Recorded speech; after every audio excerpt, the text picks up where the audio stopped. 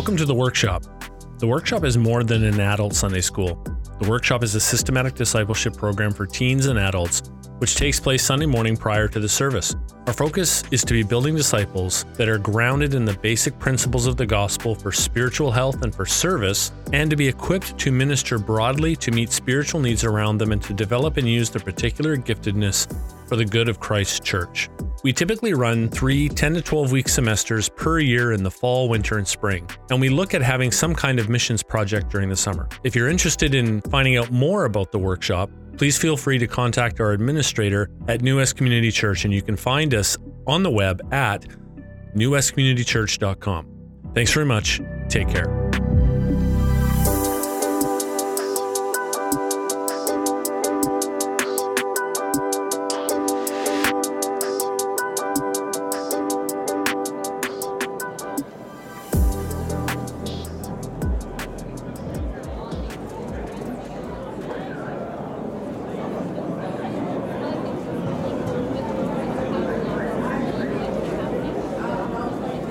Church, what a glorious day. So when I woke up this morning, I felt like we're back to Christmas. It's Christmas all over again in February, so that's amazing. I was touching Beth when I walked towards the washroom. I told her, pray for me as I speak. See, my hands are very cold.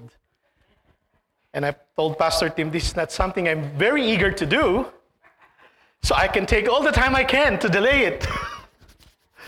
But we got to do it, because this is the work of the Lord. So I guess I know everyone here. Okay, I don't need to do a personal introduction. All right, so praise God.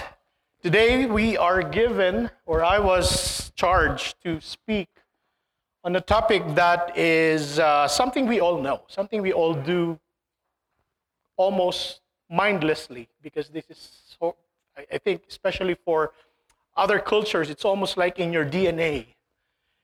And this is the topic of not welcome prayer.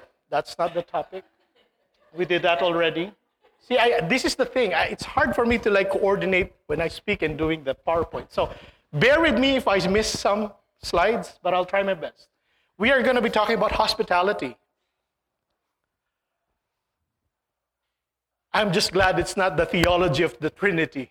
I was like, okay, I will be able to cross this somehow for sure, but praise the Lord. Hospitality. Not that it is an easy topic, though. Not I'm discounting that, it's easy, but perhaps the only reason I'm charged to do this is because I work in the hotel industry. So that kind of makes sense. All right, so hospitality, let's quickly define it according to Merriam-Webster, that it is a generous and friendly treatment of visitors and guests. Yeah, you agree so far? Okay.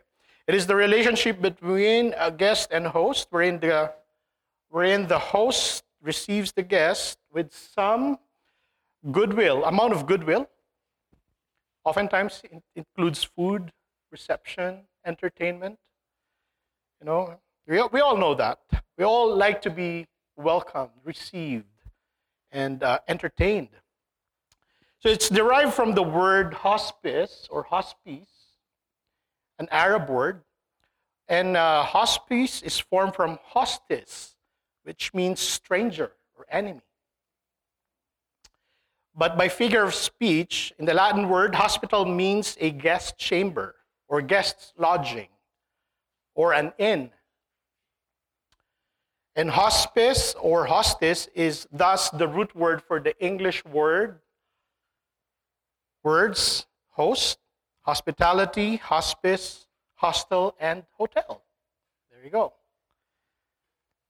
All right. So let's quickly look at some historical background and concepts. So in ancient cultures, hospitality involved welcoming people, welcoming strangers, and offering them food, shelter, and safety. back in the day, when people travel, they don't have Uber then, they don't have cars and stuff like that. Takes days or months or weeks to go from one point to another. And by the time they get to a certain destination, you can just imagine how tired they can be, right? And so people in that area would offer taking them in, right? The idea is that if it's their turn to go, then hopefully they would also be treated the same way, right? So there's that mentality of, we'll do this because we want to be treated that way. In Greek society, a person's ability to abide by the laws of hospitality determined nobility and social standing. So it's quite important in ancient Greek culture. It denotes that you are of noble, that you are able to be around nobles and be able to interact and engage, right? In India and Nepal, hospitality is based on the principle Atithi Devo Bhava. It means God, or the guest is God. This principle is shown in a number of stories where a guest is revealed to be a God who rewards the provider of hospitality. So they have that thinking that we have to treat these guests special because it could be a God, right? And they have like millions of gods. And then in Celtic societies, aside from giving them shelter, entertaining, and providing for their basic needs, they also make sure that the stranger they're hosting is not there to harm them. So their hospitality has a certain degree of that's right. Thank you. They have to be careful because they don't know, right? They have to have that certain boundary of making sure that, we'll treat you right, but we're going to watch you. We're going to watch you, okay? And then in the Islam or Muslims, first thing they do when they would extend hospitality or even just to greet somebody is to say the words Assalamu alaikum, right? This is how they express receiving somebody by greeting them Assalamu alaikum. And it's very important in their culture that hospitality is observed in business, in their dealings with people, in trades. So that's something that is very evident in their culture. Now, in Judaism, in Old Testament, the practice of hospitality, as we know, is largely based on the example of Abraham. We'll delve into that a little bit more later. And Lot. And in Hebrew, the practice is called I tried to practice this. It's called Hakshanat Orkim. There's that in your back of your throat, meaning welcoming guests. Okay? So besides other explanations, hosts are expected to provide nourishment, comfort, entertainment for their guests.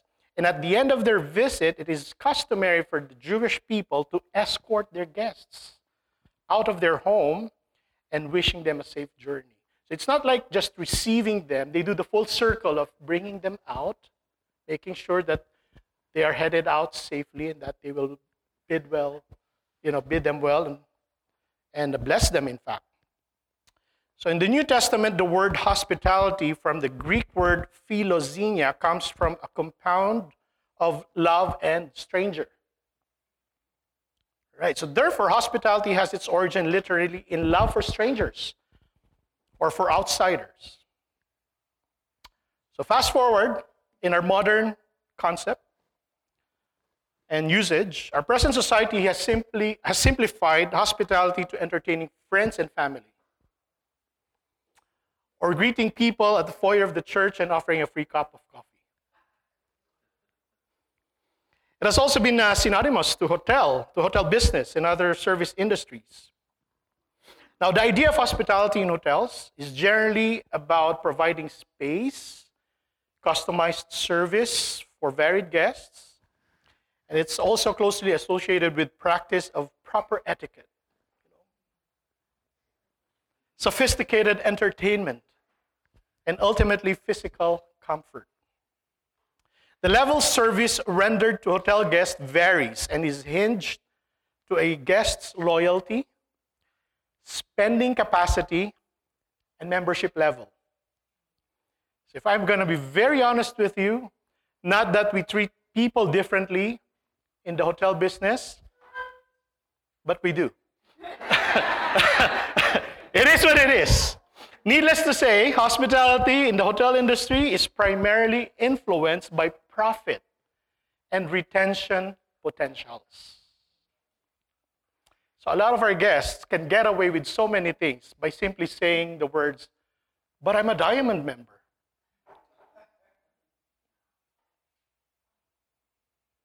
So when we check in people, that's the first thing that comes up into the system. Mr. Smith is coming back. He's staying from this time to this time. He's a VIP diamond / platinum, whatever. The levels are crazy now. And with that membership comes privileges. And it's all listed there. You have to mention that when the guest checks in. So it's that entitlement that you like, oh yeah, we want to let you know, which you probably already know, but we want to let you know that this is who you are to us. But in today's workshop, we are veering away from the idea of hospitality as observed in our very commercialized society or culture. And regardless of our varying cultures or backgrounds, no culture or race or people can ultimately claim exclusive rights to the origin of hospitality. Do you agree with me on that? Because only God can. Our main focus today is to look at hospitality through the lens of our Christian faith. And by doing so, my hope is that towards the end, we won't just be reminded of what the Bible teaches or says about it, but that we will be encouraged to... There you go. I didn't forget. But today, I hope that we will be encouraged to cultivate a hospitable heart as we welcome guests to our church, our homes, and even in our lives. Tall order, huh? And number two, that we will develop a deeper appreciation of this sacred duty within the bounds of honoring God. All right. Okay, so now that that's there, we will try to see if we will achieve that at the end of our workshop. But the reality is, practicing hospitality is not always easy. It may appear easy, it may appear as something natural for most people, but oftentimes it's not easy.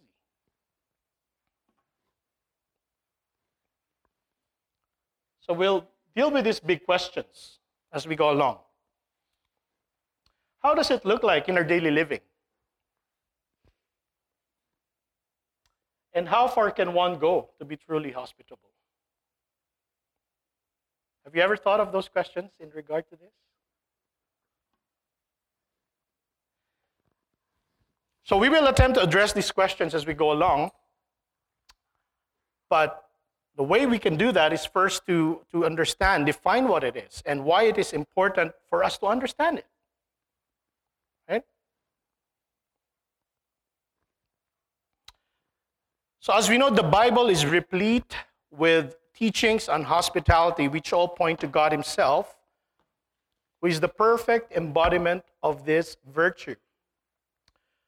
From the moment God created a place for His creation in Genesis 1, to the giving of His Son for our salvation, as found in the Gospels, and to the final dwelling that He has prepared for His people in Revelation 21, tells us that God is the ultimate host. He prepared everything. He sets everything up that we would be without a dwelling, that we would not have hope, that we would not have the promised redemption and the promised eternal home. And so that's why only God can claim full exclusive rights to the origin of it. Because in the beginning, in Genesis 1, what did it say? God created. God provided a place for his creatures.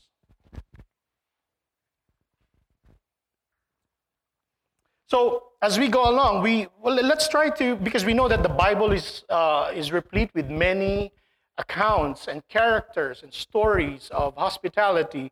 But let's try to just bring up a few common ones or prominent ones. And of course, as we mentioned earlier, one of them is Abraham, when he met with 3 strangers. So in Genesis 18, verses 2 to 5, or from verse 1, it says, "And the Lord appeared to him by the oaks of Mamre, as he sat at the door of his tent in the heat of the day. He lifted up his eyes and looked, and behold, 3 men were standing in front of him. When he saw them, he ran from the tent door to meet them, and bowed himself to the earth, and said, 'O Lord, if I have found favor in your sight, do not pass by your servant. Let a little water be brought and wash your feet and rest yourselves under the tree, while I bring a morsel of bread that you may refresh yourselves. And after that you may pass on, since you have come to your servant.'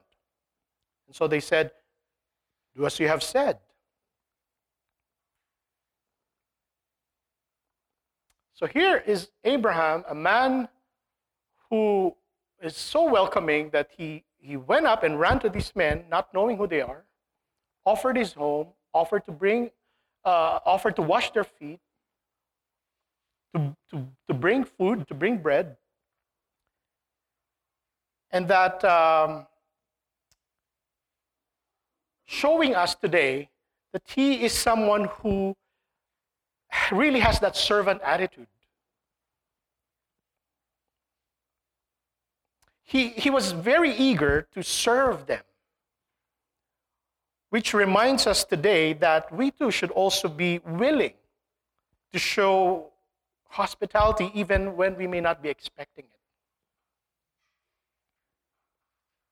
I remember when I was young, growing up in the Philippines, we live in this compound of apartments, and of course, because days have changed, right? Whenever there's a stranger coming right in front of our house, my parents, or particularly my mom's immediate, or my aunt, because we always have extended family living with us, wherever adult is with us, they would grab the children, get inside, shut the door. That's whenever there's a stranger coming into our compound. Because the compound we live in, it's almost like a comfort zone for us. It's like we need to know who's in our compound. We don't want strangers in there. In fact, I almost got kidnapped when I was 8 years old. And perhaps that's the reason why. So the natural inclination is to let's keep the children inside, let's be safe, lock the door, no one entertains anyone you don't know. Abraham was clear wasn't like that. So anyway, let's go on. Rahab is another account or character in the Bible in Joshua, as we know. When God led Joshua and the people to take back the land of Canaan, they first had to defeat the evil city of Jericho. And so spies were sent. Spies were sent to scout the land. And the prostitute Rahab sheltered them, took them in. And then later on in the chapter, as we know, with this Rahab's act of hospitality, it kept the spies safe. They were kept from harm. And because of her hospitality and faith in God, Rahab and their whole family got saved from the destruction of Jericho.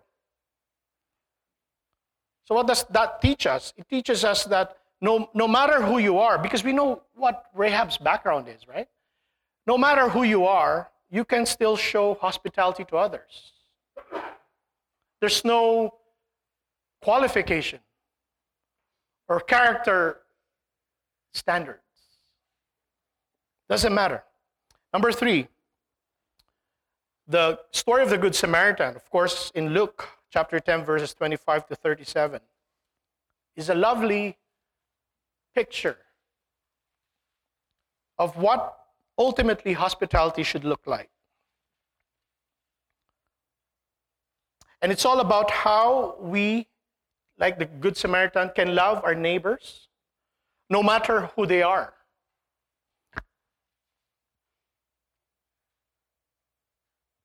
That's tough. Also, the Good Samaritan expected nothing in return. It's getting tougher. But in the same way, we should show generous hospitality to others who we may not necessarily like, who may not necessarily be like us. And it can be very inconvenient.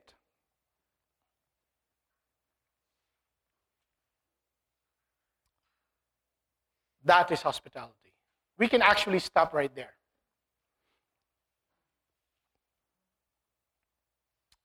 Fourth character would be Lydia of Thyatira in Acts.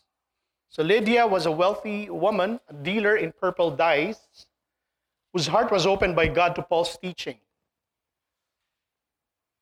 So she got baptized.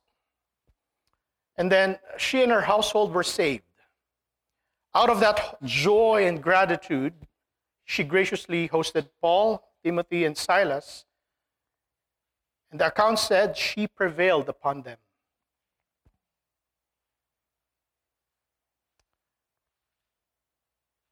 So even a new believer is able and capable to be hospitable. You don't have to be a long-time Christian to be able to extend hospitality.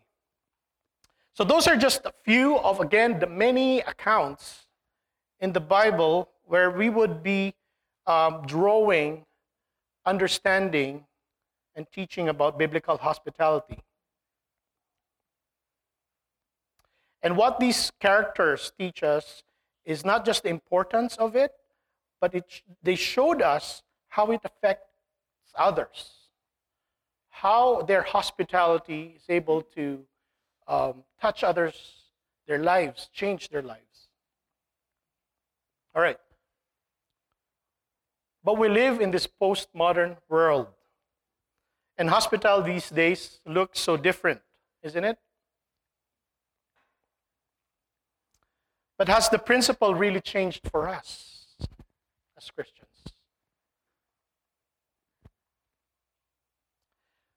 So I looked up for a more contemporary definition or definitions of biblical hospitality online. And I've come across with two definitions, one from Rosaria Butterfield and Craig Kraft. So who is Rosaria Butterfield? Probably Pastor Paul would know her very well because she used to espouse feminine and LGBTQ philosophies, and she would be an activist for these causes. And she's a writer, a speaker, a homemaker, a former tenured professor of English at Syracuse University. She's widely known for her autobiography, The Secret Thoughts of an Unlikely Convert. So she said, Christianity or Christian hospitality is one of the most misunderstood concepts in our church today. So what is hospitality? Hospitality simply is this.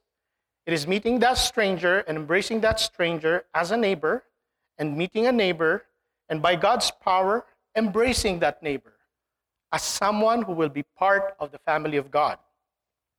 Hospitality is not entertainment. It is not meant to show off what you know how to do well. Hospitality is living your transparent Christian life before a watching world that despises you. We started practicing daily hospitality to respond to a crisis in our neighborhood, and we realized that the regularity of it was not only easier on our family, but very fruitful for evangelism. End quote.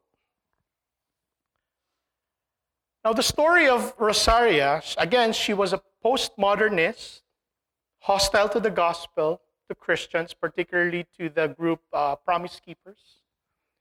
And that's where it started. She wrote an article about it, bashing it, attacking it.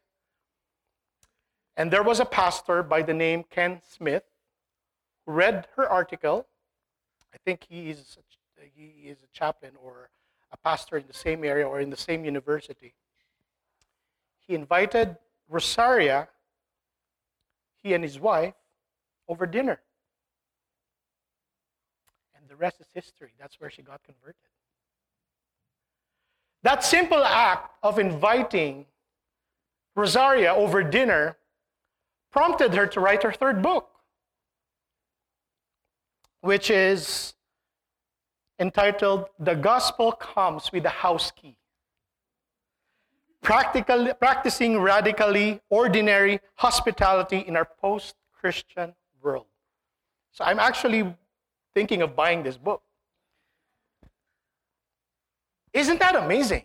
That over that simple dinner, a person of this caliber, of a person of this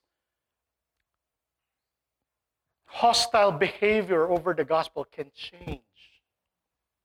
All right, we're going to quickly head on to the next one. So I don't want to delay because we're running out of time. So Craig Kraft he came up with another description here. He's the Executive Director of Outreach Canada. He said, hospitality is a powerful practice with the potential to bring restoration and revitalization to souls in need. It is a virtue espoused in Scripture through God's earliest interactions with patriarchs, right through the teachings of Jesus and the apostles. Often misunderstood in our modern Western context, hospitality rediscovered allows hosts and guests to experience a taste of God's love and grace through their interactions with each other. When Christians practice the command to love one another, they are reflecting the hospitality of God. End of quote. Now, these are very acceptable definitions of hospitality.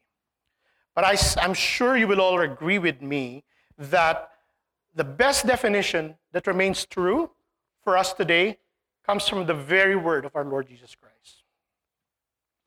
And that is as simple as the Lord's words in Mark 12:31. Never grows old. Straight, 5 words. It is what it is. So short as it may seem, but it is a loaded statement. Okay. So now that we have a framed idea of what biblical hospitality is, we can now address why it is important to understand it. And scriptures can help us. Okay. Now at this point, I will be putting up scripture references here. You can quickly look at it, reference to it as you quickly discuss within your group. You can choose a verse or two within your group. And the only thing we want to do here, we're not going to exegete the passage, okay? We're just going to come up with a word or two.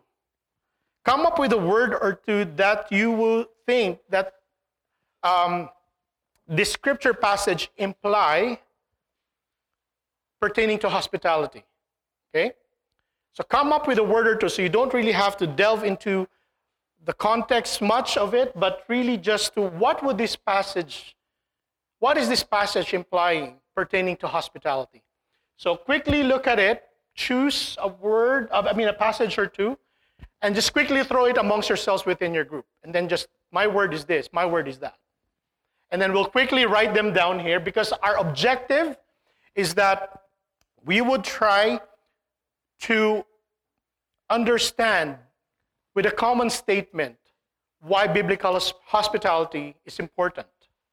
Okay, that is our goal. We'll come up with a common statement based on what these passages imply. Okay? Let's do that in 5 minutes. You don't have to choose all of them. Just choose one or two. Choose one or two. Just pick one or two among the sets here.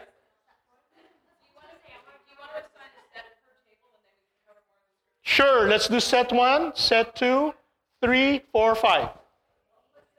All right, so 1, 2, 3, 4, 5. All right.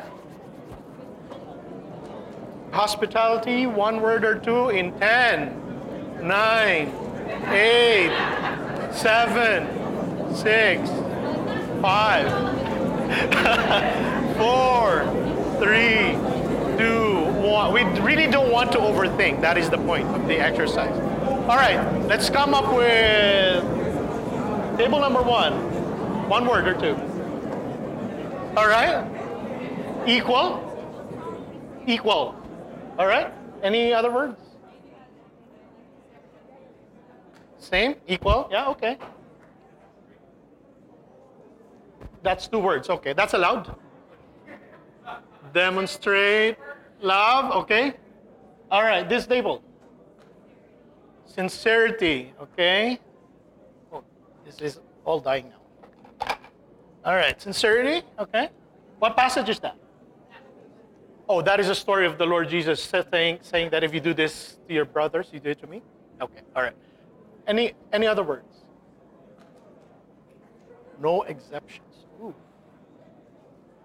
All right. All right. Hannah?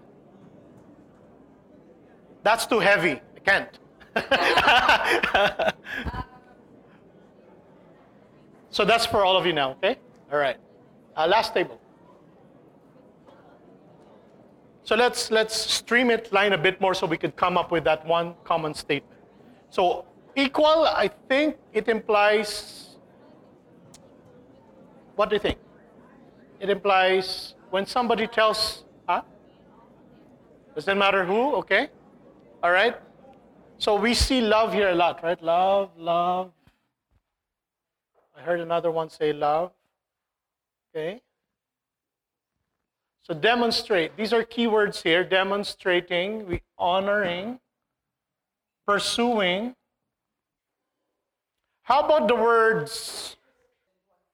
Oh, you're doing the whole phrase. Okay, you're coming up with your own statement now. Okay, all right. That's definitely a good one. Anyone else? So pursue it. Okay. So when you're pursuing, when you're demonstrating, and when you're putting in effort to make sure everything is, or everyone is equal, it denotes an action, right? Intentional, you know? So there is that intention to do something because it is what? What does it imply? It implies a command, right? Love one another. So it's an action word. Love, demonstrate, pursue. It's an action. They're all actions. So it implies command. Correct? All right. So command.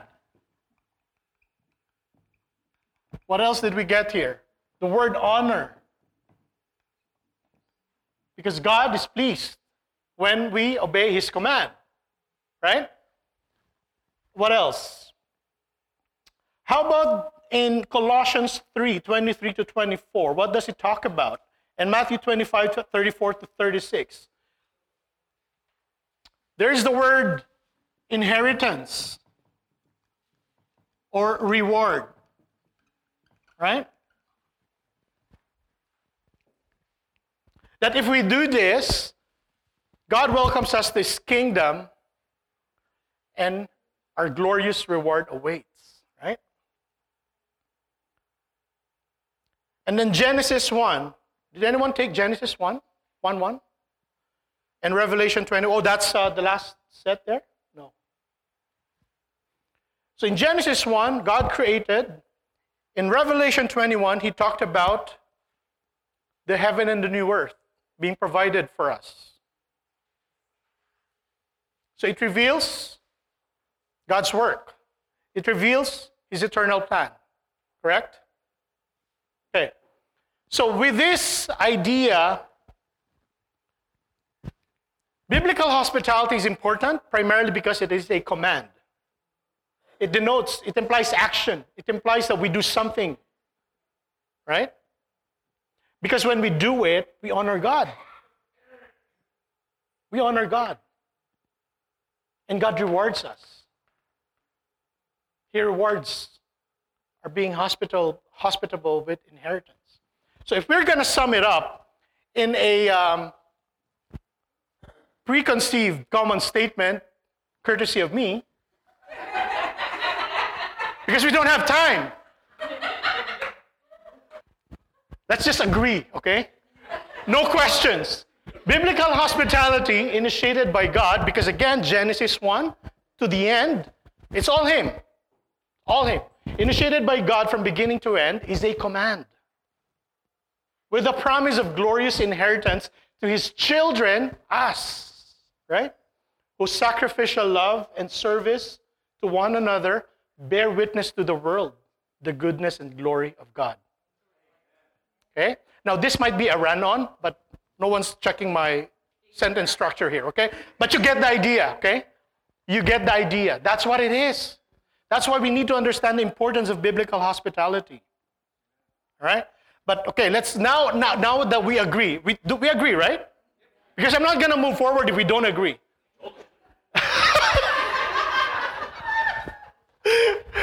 Pastor Paul?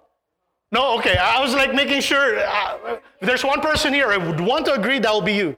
So please don't disagree. Okay. All right. So we got that out of the picture now, settled. We're all settled. Now we can go to, now how does this really look like in our day-to-day thing? It's a command, right? It's us reflecting to the world the goodness and glory of God. Okay, how does that look like? Okay. So let's address that first question. How can we practice biblical hospitality in our daily lives? How do we do it? How far can one go to be truly hospitable? So we can practice biblical hospitality in our daily lives by applying the principle of the words of the Lord. Again, we go back to the Lord's words. Love your neighbor as yourself. Okay? Now, before we go to these two kinds of hospitality, let me quickly say that what does the Lord mean, or what could we get from that charge of loving our neighbors as ourselves? Because this is very important that we understand that as we love our neighbors, as we pursue biblical hospitality, that we are guided with these words.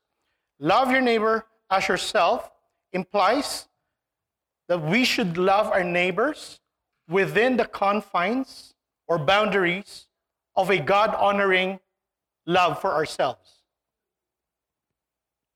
Okay?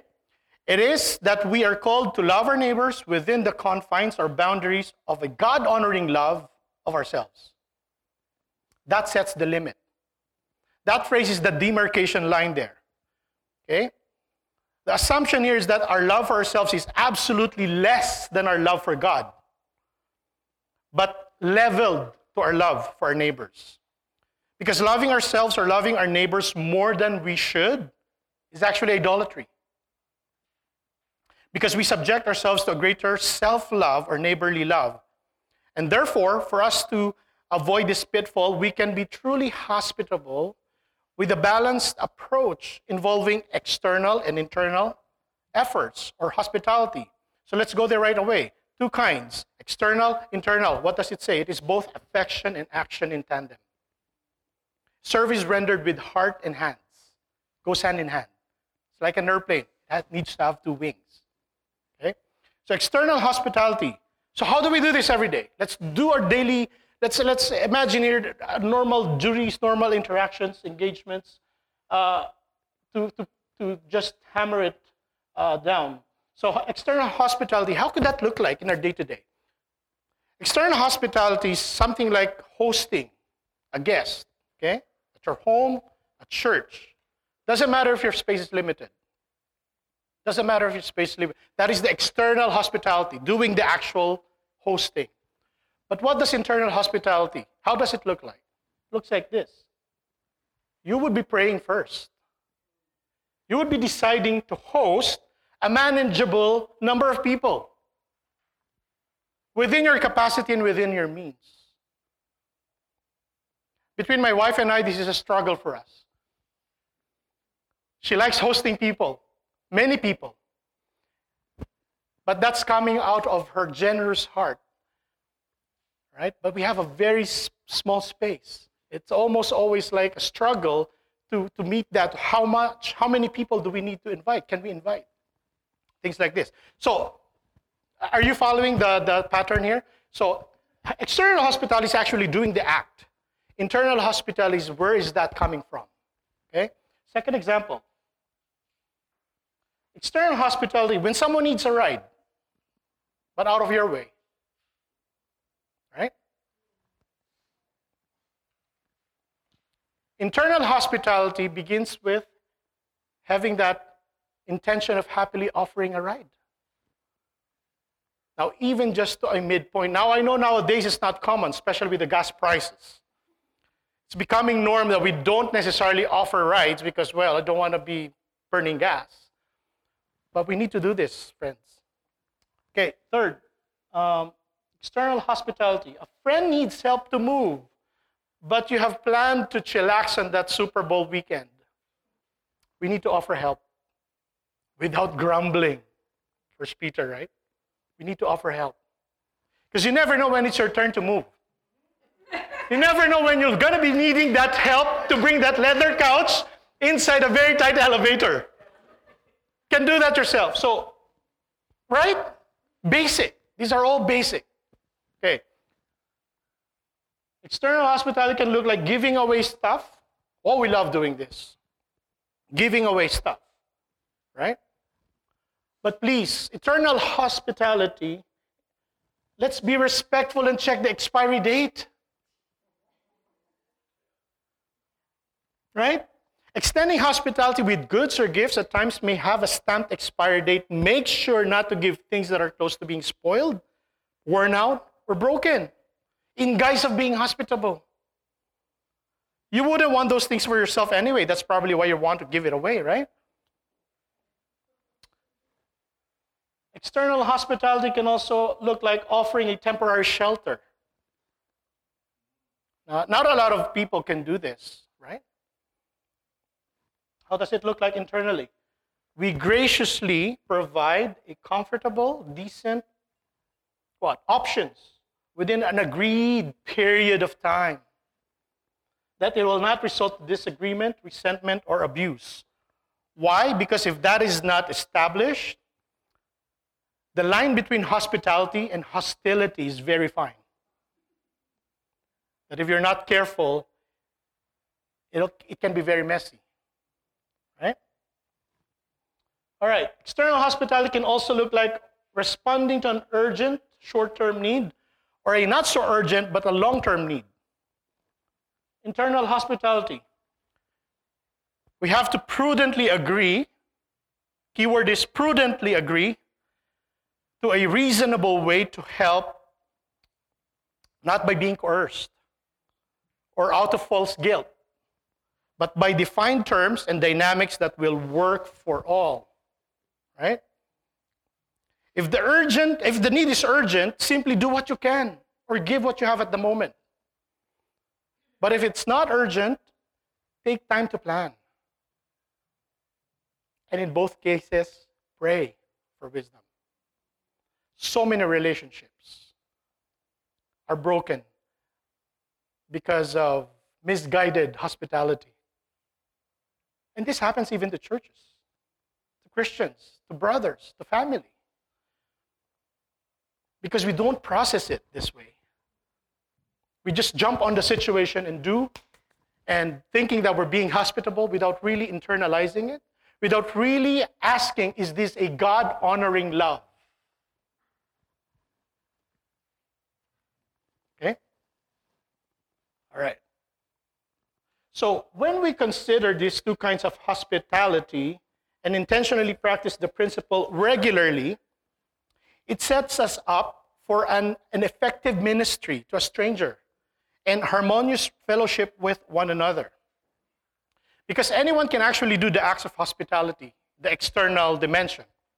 You can provide food, bed, shelter, and even at times finances, right?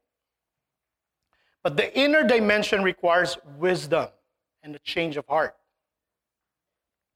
It is only true hospitality when it is done with discernment and love, because being hospitable doesn't mean that we can't keep a single thing for ourselves or that we won't have boundaries with people whatsoever.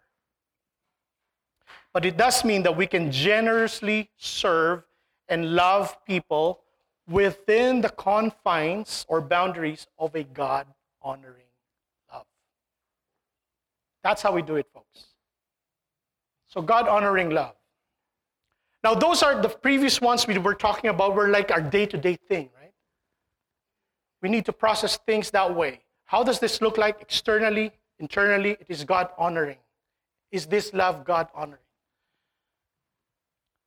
It will only be God-honoring if it stems from our love of God by loving Him with all our heart, our soul, our strength, our mind. And when we do that, when we really begin to learn to love God with everything that we have, with everything that we are, expect your hospitality to be stretched. Expect your hospitality to be stretched. And that stretching of your hospitality can look like, or can mean like, you need to care for someone who is hard to love. Have you been there? Right? That stretching of your hospitality can look like forgiving and reconciling with someone who may have wronged you. It can look like you humbling yourselves, admitting that you actually made a mistake. It can be you letting go of your comforts for someone else who you deem undeserving of it.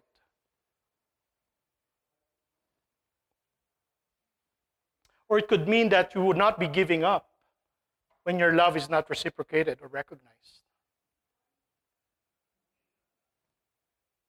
Last but not least, it could also mean you giving up control.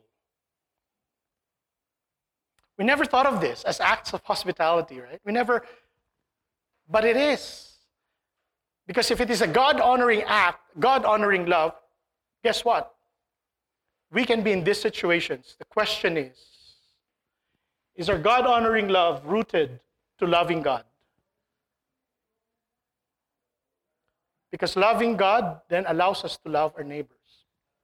Okay, I'm going to quickly wrap it all up. God-honoring love can bring us to the point of surrender, to wait, to trust, to let go. I'm sure all of us have been there. Some of us may still be there.